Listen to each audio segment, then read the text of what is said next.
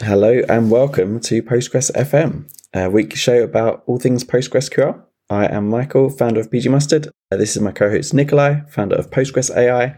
Hey Nikolai, how are you doing today? Hello, doing great. How are you? I am doing well, thank you very much. Today we're going to talk about buffers, and I know this is a topic you care a lot about, and I've enjoyed reading your opinions on them in the past. So really excited to talk about why they're important. Maybe we could start with what they are. You know what? Let's start slightly off topic. SQL can be written in uppercase or lowercase, or like maybe there are many more options. So I prefer lowercase because I write a lot of SQL code. So it's like I write SQL code much more than other code, like any other language I use over the last many years. And so I don't like to scream and use uppercase at all. But when I type buffers, I enjoy typing it uppercase. Because That's so funny. Yeah, because it's so important to use them. So just to check, do you write explain, open brackets, analyze, comma, and then caps lock on buffers, and then I still use uppercase when I explain things to people, and when you embed small parts of SQL in your regular text, it makes sense to still use uppercase. That's why probably I remember that. Like buffers, I just couple of times per week I explain how important it is to use buffers to other people. So yeah, and this is the only word I enjoy typing uppercase. That's so funny. On that, I think I mix my use of lowercase and uppercase all the time.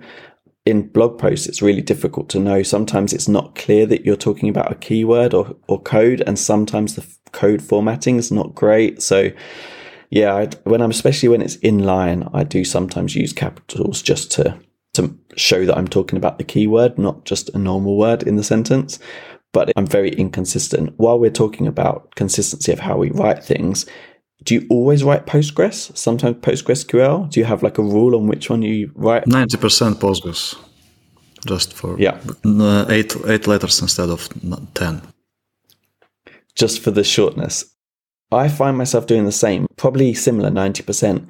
I tend to use PostgreSQL if like it's a super formal use. So maybe if I'm talking about a version number in a formal setting, I might say PostgreSQL, but I don't have any better rules than that. I will be trying to pull us to off topics. Like it's so bad that Postgres is 8 letters, not 7, because in California you can have a custom driver license plate and the limit is 7 letters. So imagine being in the car with a license plate Post-Korea without us.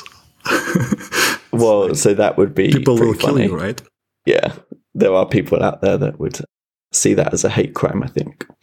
Mm-hmm. Anyway, yes. So back to a shorter word, buffers. So, if in case anybody's not sure what we're talking about, this is a measure of. Well, I guess it's not quite strictly this, but it's a rough measure of I/O in the query. So in terms of number of blocks being read or written by various parts of the query. And it shows up in multiple places. I'm aware of it being in explain output. So explain, analyze mostly, but also now explain as of recent versions.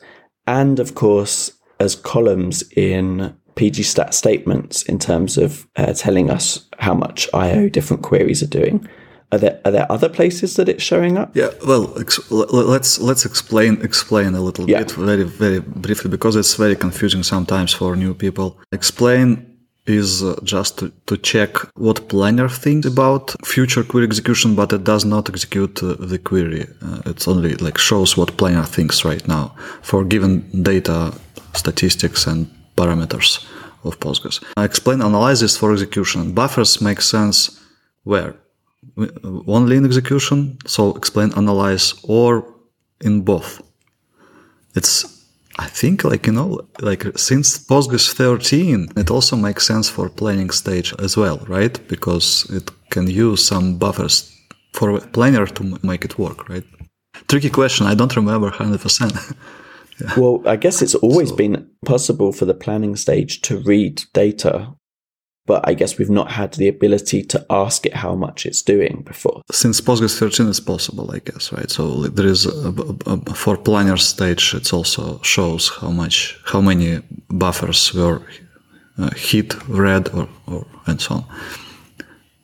Right, but what I also wanted to there are many confusing places in database area in the field in general and Postgres particularly. For example, there is also analyze keyword, which is absolutely another thing. It's command to recalculate statistics. Well, it's not 100% far from getting the plan, because if you run analyze on a table, you can fix the plan, for example, because you will have fresh statistics. But it can be confusing, because analyze after explain means very different thing than analyze a table, right? So it's like basics for people who start with Postgres. Yeah, absolutely. So probably today, we're only going to be talking about analyzing the context of the explain parameter. Exactly. Yeah. Right. Cool. So is there anything in particular you wanted to make sure where did you want to start with this? Maybe we should discuss what 1000 buffers hit or read means, right? I found working over many years, working with various engineers, and most interesting in this case are backend engineers who are the authors directly or indirectly of SQL. They either write SQL directly or they use some ORM or something that generates SQL. But they have the biggest influence on the result.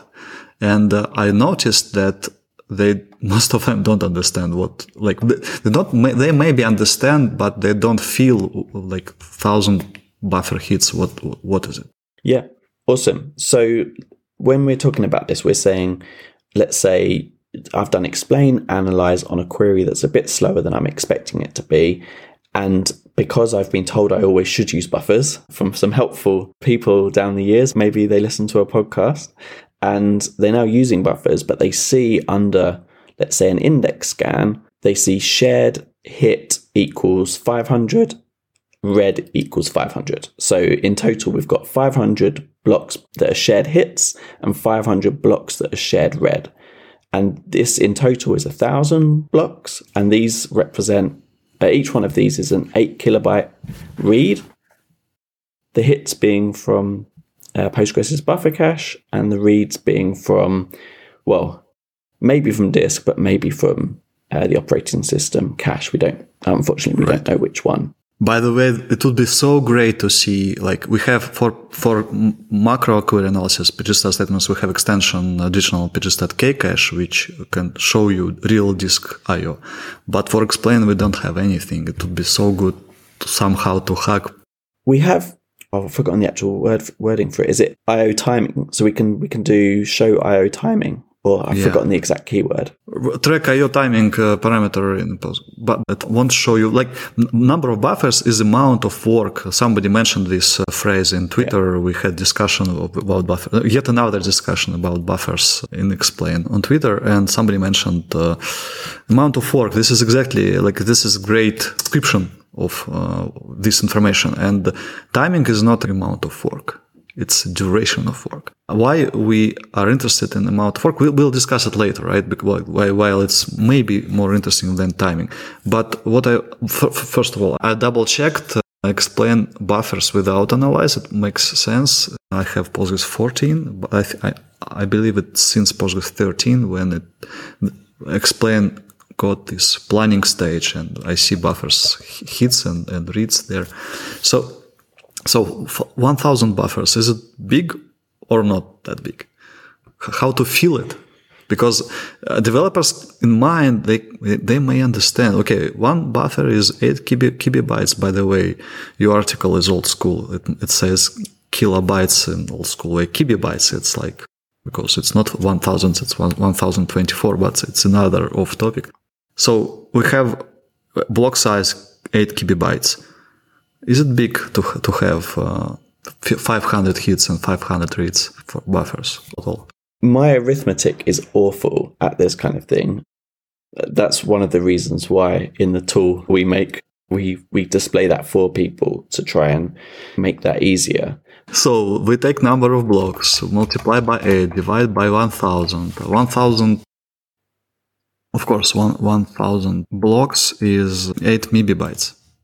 It's not that big. Okay. It's quite small number, but it depends, of course. If you just need to read very, very small row consisting of couple of numbers, yeah, probably it's too much to read like a tiny row with 2 columns. So it's not that big. But what I'm trying to tell that you're absolutely right. Like converting to bytes, it encourages engineers to think about, to imagine how big is this data volume. So if they hear to read this couple of rows, we needed to deal with even hitting a gigabyte. So it makes them to think, oh, it's something not optimal is happening here. I should find a better way to improve this query. For example, to have a better index option or something like that. But there is a trick here. When we talk about reads, if we, for example, 1000 reads of buffers can be converted to 8 MB, but 1000 hits can be tricky because some buffers can be hit multiple times in the buffer pool. Well, yeah, so I think this is contentious. I've chosen to mostly ignore this, and if we get some double counting, then actually in some ways Postgres is doing duplicate work. Like, there is some duplicate work going on, and if we're using it as a measure of work done, I think it's okay with the double counting. I also think it's okay. So we can have stored much less data in memory, but if we need to hit the same buffer multiple times, we still count it the same way as it would be separate buffers. And we just need to understand how much work we need to do. We can imagine the cases when the buffer hits converted to bytes. You can see the amount of work bigger than to be hit. Buffers to be hit. It exceeds the buffer pool size, maybe, right? Well, it could even exceed the amount of data you have in the database. Like, it's totally possible. Theoretically. Well, I saw an example. I think it was through test data, but Ryan, did you see the blog post by Ryan Lambert on H3 indexes? It's a few weeks back, and it was really interesting to me. They were a type of geospatial index, and one of his example query plans he was doing an aggregation on a lot of the data, I believe, and it was doing something like 39 gigabytes of buffers total. And that's a lot, right? But it really shocked him because his data set he knew was smaller than that. 35 gigabytes of buffers or buffer hits? Buffers total. So buffers work total. Because like if we say some number of bytes of data, it feels like a storage, not amount of work to be done. Yeah, good point. So, it can lead to confusion much easier compared to the case when we mention hits and reads all the time. Buffer hits, buffer reads. So I think we shouldn't omit, if we convert to bytes, we shouldn't omit these, action words. That's a good, interesting point. Do you mean hits and reads, or do you mean make sure we still mention that they are buffers? Yeah, I mean, if we say number of bytes buffers, we can provoke the confusion to think about it as a number of bytes stored in memory. But if we keep mentioning hits and reads, we avoid this confusion. I think, maybe it's just some opinion, right? Yeah. Your post also mentions other types of buffers, not only shared buffers, but also local and temp, and additional confusion that can be made there because local is used for temporary tables. Yeah. Temp buffers used are for some other operations, and it's interesting that it can lead to confusion. But I found most of the time we just work with shared buffers when we optimize the query, and let's discuss why it's more interesting to focus on buffers than just on timing. Yes, I did do a blog post on this recently. I'll link it up in the show notes. This is something I think I learned mostly from listening to you speak in the past. But the people that are super experienced in Postgres performance work do often tell me that they focus a lot on buffers at the start. And it took me a while to really work out why that was. But the super important parts are that timings alone. So if we just get explain, analyze, and don't ask for buffers, there are a few slight issues with that. One is we can ask for the same query plan 100 times and get 100 different durations. You might get some slightly slower ones, some slightly faster ones, and they're mostly around the same time, but it's different each time. That's one flaw. Especially if you're not alone on this server. Yeah. And we almost always we are not alone. Yeah, really good point. So conversely, why is it different for buffers? The number of shared hits might change and the number of shared reads might change. But in combination, unless you change something else, chances are if you run the same query 100 times, those two numbers summed together will sum to the same number each time. So that is a more consistent number than timings, even if the individual numbers there change. So that leads on to issue number 2, which is if you're looking at timings, the first time you run a query, that data might not be cached. And as you run cache, it, right. Yeah, exactly. It might or it might not, but you don't necessarily know without buffers information.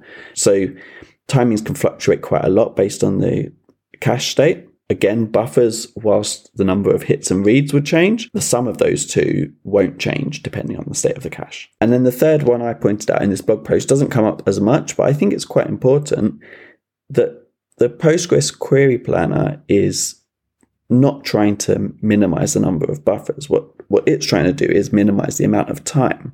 And sometimes it will pick a plan that is inefficient in terms of buffers if it could make it faster. So the most obvious example of this, I think, maybe the only one, I'm not sure, is through parallelism. So if it can spin up multiple workers to do the work quicker and sequentially scan through the entire table, maybe it will choose to do that, even though on a pure efficiency play, you might have been able to do less work on a single worker. So yeah, I'm not sure I see many examples of that, but it does feel like a flaw of looking at timings alone. Yeah, exactly. I agree with all points. I also, if you think about time, of course you want to minimize it. This is your final goal. But indeed, if you check the query on a clone, for example, which has different hardware, maybe even a file system and so on. And it makes you think about timing. Like you deal with time and it doesn't match production. And you think, oh, it's not possible. We need the same level of machine and so on. But then the process becomes very expensive. But it's still possible to keep the process cheap. You just need to focus on buffers, forget about timing for a bit, optimize based on the amount of work. And if we focus on buffer numbers, of course we focus on row numbers, but it's like more logical. You have rows, but you don't understand how many row versions were checked and how many dead tuples were removed because explain doesn't show it. But buffers can help you understand the amount of work to be done. And this is exactly what optimization should be about, because any index is a way to reduce I/O, right? Just to reduce the amount of work. Instead of sequential scan, for example, on large table, when we need to read a lot of pages, index helps us to read a few pages and reach the target quicker. So the index is the way to reduce amount of work, and that's why timing is also reduced. It's a consequence. So when you optimize something, analyze a query, optimize it, why to deal with consequences instead of like the core of optimization, the amount of work, so buffers? I think I completely agree with you, but I do have a couple of questions. I think people really click when they see that they didn't have an index before, sequential scan, it read 500 megabytes of data maybe. And then when they add an index, it's able to look up the exact same rows in 24 kilobytes or something, Right. And instead of seeing how timing reduced and thinking, oh, good, we see how buffers are reduced and understand why timing was also reduced. Like we see the reason of this reduction of timing. Exactly. I think there's a risk that people think they see an index scan. They think, oh, index is a magic. That's why it's fast. It's like, oh, no, it's not magic. It just lets you look it up much more efficiently and therefore faster. So I'm completely with you on that. But where I lose you a little bit is that there are expensive operations that don't report buffers. So, for example, a sort in memory or some aggregations, for example, maybe these would count as CPU intensive rather than I/O, and that maybe that's far less often the bottleneck. But we don't get any buffers reported for them if they're done in memory.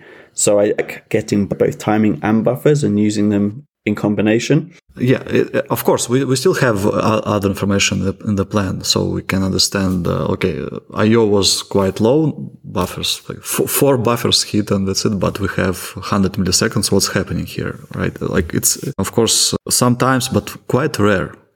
Would you agree? Like most often the reason of slow query is a lot of I/O happening under the hood, right? Well, even with the sort case, right? Like why is a sort taking so long? It's because you're sorting 1 million rows. And if you could instead sort 10, the first 10 that you need, maybe you're paginating or something, you can get those ordered from an index. You're going to massively reduce the I/O, therefore not need to sort as many rows in the first place. So even when it's not the bottleneck, I think it's often the solution. Even if you sped up that sort of 1 million rows, it's still going to be a lot slower than only fetching and sorting 10. Yeah, well, we also may think about our efficiency in the following way. Like we need to return 25 rows or 10 rows.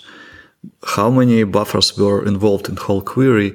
And the buffer numbers are reported in a cumulative form. So you can look at the root of the query tree and see the total number for everything included underneath. So the question will be, how many buffers were involved to return our 10 rows? If it's 10 buffers, it's quite good. If it's 1, it's excellent. So it means that we had scan of just 1 buffer, 1 page, and all rows happen to be present in this page. So few buffers is good to return 10 rows. 1,000 already not so good, right? We discussed that it's just 8 megabytes, but to return 10 rows, probably it's not that efficient. But also two slightly deeper comments related to explain. It's interesting, like as I mentioned, for pgstat statements, we have pgstat kcache extension. Unfortunately, not available on most managed Postgres services like RDS, but available for all people who manage Postgres themselves. So this excellent extension, it adds you information like about CPU and real disk I/O, and CPU can even distinguish user and the system CPU time, also context switches. Excellent. But for explain, we don't have it. And simple idea, like we could still get this information if we have access to /proc on the host. We know process ID. Even if we have parallel workers, we can extract their process IDs, and we could take very interesting information about real disk I/O happened, and also CPU. You mentioned CPU intensive work. It could be present in explain, right? Somehow like additional extension or something, or maybe like some hacked Postgres and for non-production environments. I think it's quite interesting, the area to explore and improve observability of single query analysis actually, right? And it can be helpful to see that it's very CPU intensive work. I/O was low. That's why query was slow.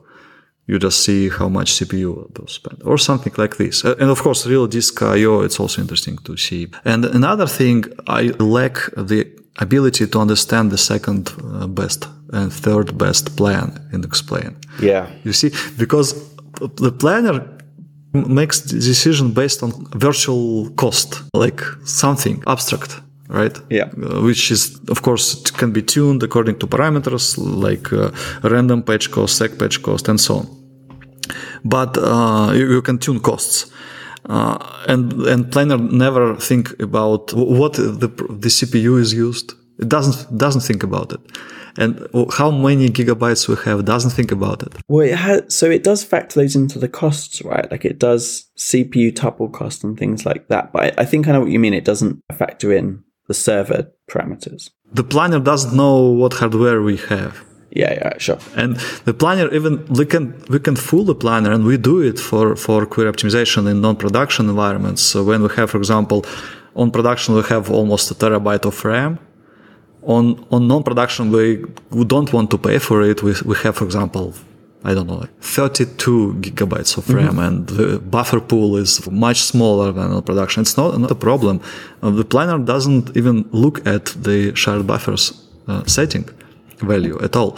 It only looks at effective cache size. So you can say we have terabyte of memory. So we said like 3/4 of that usual approach. So you trick the planner and it behaves exactly like on production. It chooses the same plan. But what I'm telling, like sometimes we see, okay, planner thinks this is the best option to execute the query based on cost, which depends on statistics and our settings. But we see a lot of I/O happening. Buffers option shows it. Why? What if we had like, what else we have on the plate? Planner had on the plate. We don't see it, unfortunately. I've heard Mongo has this capability to explain this and provide the second option as well. So what do we usually do? We apply a trick. We say, okay, we had like bitmap scan here. Set, enable bitmap scan to off, and try to check what other option was. So we put a penalty to bitmap scans, so we see the second possible option, probably second. We're not sure, but this is a trick Well, that's what I wanted to ask, like how... I think it's a really difficult problem. I've not looked into it myself, but what do we mean by second best? Do we mean second best plan that's sufficiently different? What if it did a bitmap? Slightly worse cost. Yeah, so I understand what you mean, but I think we might end up with not quite what we wanted. So if we actually want to see what would this do with an index scan of the same table, maybe disabling bitmap scan is the perfect way to go. But what if the second best plan Postgres could have chosen would have been a bitmap scan of a different index? Would we want to see that? Right. Good point. Or like, what if it just changed the join order a little bit, or the index scan direction, or like there's so many minor things that it's choosing between. I agree. But my intent is to understand what were other options, several of them maybe, to understand their costs and their buffer, like their I/O as well, and compare. Sometimes cost can be slightly different. Like on some edge case, buffers are drastically fewer. So we start thinking maybe we need to adjust our settings for the planner. For example, random page cost default 4 should go down to sequential sec page cost, which is 1. And this, like exactly understanding the second option. Okay, maybe you're right. Maybe there are many options in between. So this second maybe number 10 already. I don't know. But this is what I lack in Explain. Two things, real physical operations like CPU and I/O, real disk I/O, and also second, third, other options. What were their costs, right? Yeah. So it would be good to, like you mentioned somewhere that it's already too complex, too complicated to read Explain. It requires a lot of experience, but it still lacks many interesting points, in my opinion. I think this is such an interesting trade-off, though, right? And this takes us on to the last topic I did want to make sure we discussed. I think there's a trade-off between being useful for people that are new to Postgres versus being useful for super experienced people. And I'm not sure exactly where we should be drawing that line, or where the people in charge should be drawing that line. And we've talked for quite a while about, defaults and what should be on by default. So Explain itself is fairly simple, but Explain Analyze, once we have timings, the extra, let's say, penalty of also asking for buffers, maybe even verbose, but other parameters, and definitely buffers based on our whole conversation today, should that be on by default? So when anybody asks for Explain Analyze, they also get those buffer statistics. Even if they don't know about them, don't ask for them. You can turn them off maybe if you're an advanced user and you don't want them for some reason, but you have the ability to shape what beginners ask for. So if they're reading some guide from 3 years ago that says use Explain Analyze, then they'll get buffers on by default. Default is very important. Yeah. Do you have some stats about your users? How many of them have buffers included? Yeah, last time I checked, it was 95% do include buffers, but 95%. Wow, that's impressive. Well, 95% also include verbose. Not the exact same 95%, but almost the... Because I guess your documentation offers it, right? Not just that we offer it, our tool does not support the text format of Explain. So automatically, if somebody tries to get Explain, Analyze, and paste it into pgmustard, it will tell them we need at minimum format JSON. But by that point, we're also saying, please ask for explain analyze buffers for both from. Right. So you're supposed to use it. That's why they use it. If you check the publicly available plans on explain Depeche.com, for example, or Dali.com, I'm sure more than 50% will be without buffers, unfortunately, because this is default behavior. And I think, interesting enough, there is a consensus based on what I saw in Hackers mailing list. I didn't see big objections. It looks like people think that it should be on by default, but still somehow the patch needs review actually right now. There are several iterations already, and let's include the link also. If someone can do review, it would be great help for community, because I think we should have buffers enabled by default. I hope we convinced people, right, that buffers should be used. We said that it's important sometimes to convert numbers to bytes, to have a feeling how big is that. We discussed some lacking features of explain that probably are tricky to develop, but still would be good to have. And also we discussed that it's possible to run explain analyze with buffers, of course, on a different environment than on production. And in this case, I also would like to mention that our tool, Database Lab Engine, an additional chatbot, which can be executed can be run in Slack or browser. It's called the JobBot. And it also converts to bytes, and it allows you to have a very good workflow of SQL optimization where you don't touch production. It's really cool. It even estimates how, if let's say the timing is 100 milliseconds, it even estimates how much faster that would be on production too, right? Yeah, well, this is tricky. This option is experimental. It's very tricky to develop. We still don't consider it as final version, but it's not very needed. People are fine with just seeing buffers, different timing because different file system, different state of caches and so on. But buffers, if we have this shift in mind to focus on buffers when performing optimization, this is perfect place to play with queries. And Database Lab Engine also provides ability to create an index, not disturbing production and your colleagues. This is very important.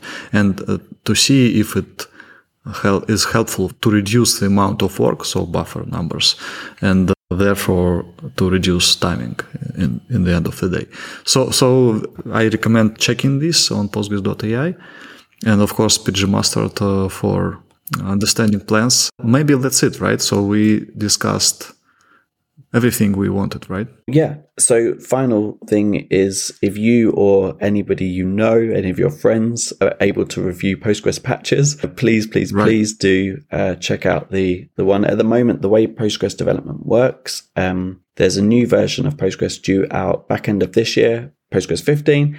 That's already beta 2 right now. Frozen. Yes, so that's already feature freeze. So even if we do manage to get this committed soon, it's still at best will come out in just over a year's time. So even if it makes it into Postgres 16. So these things can take years. So don't expect fast results. But if you can, that would be wonderful. Thank you. Current commit fest closes in July 31st. So in 5 days.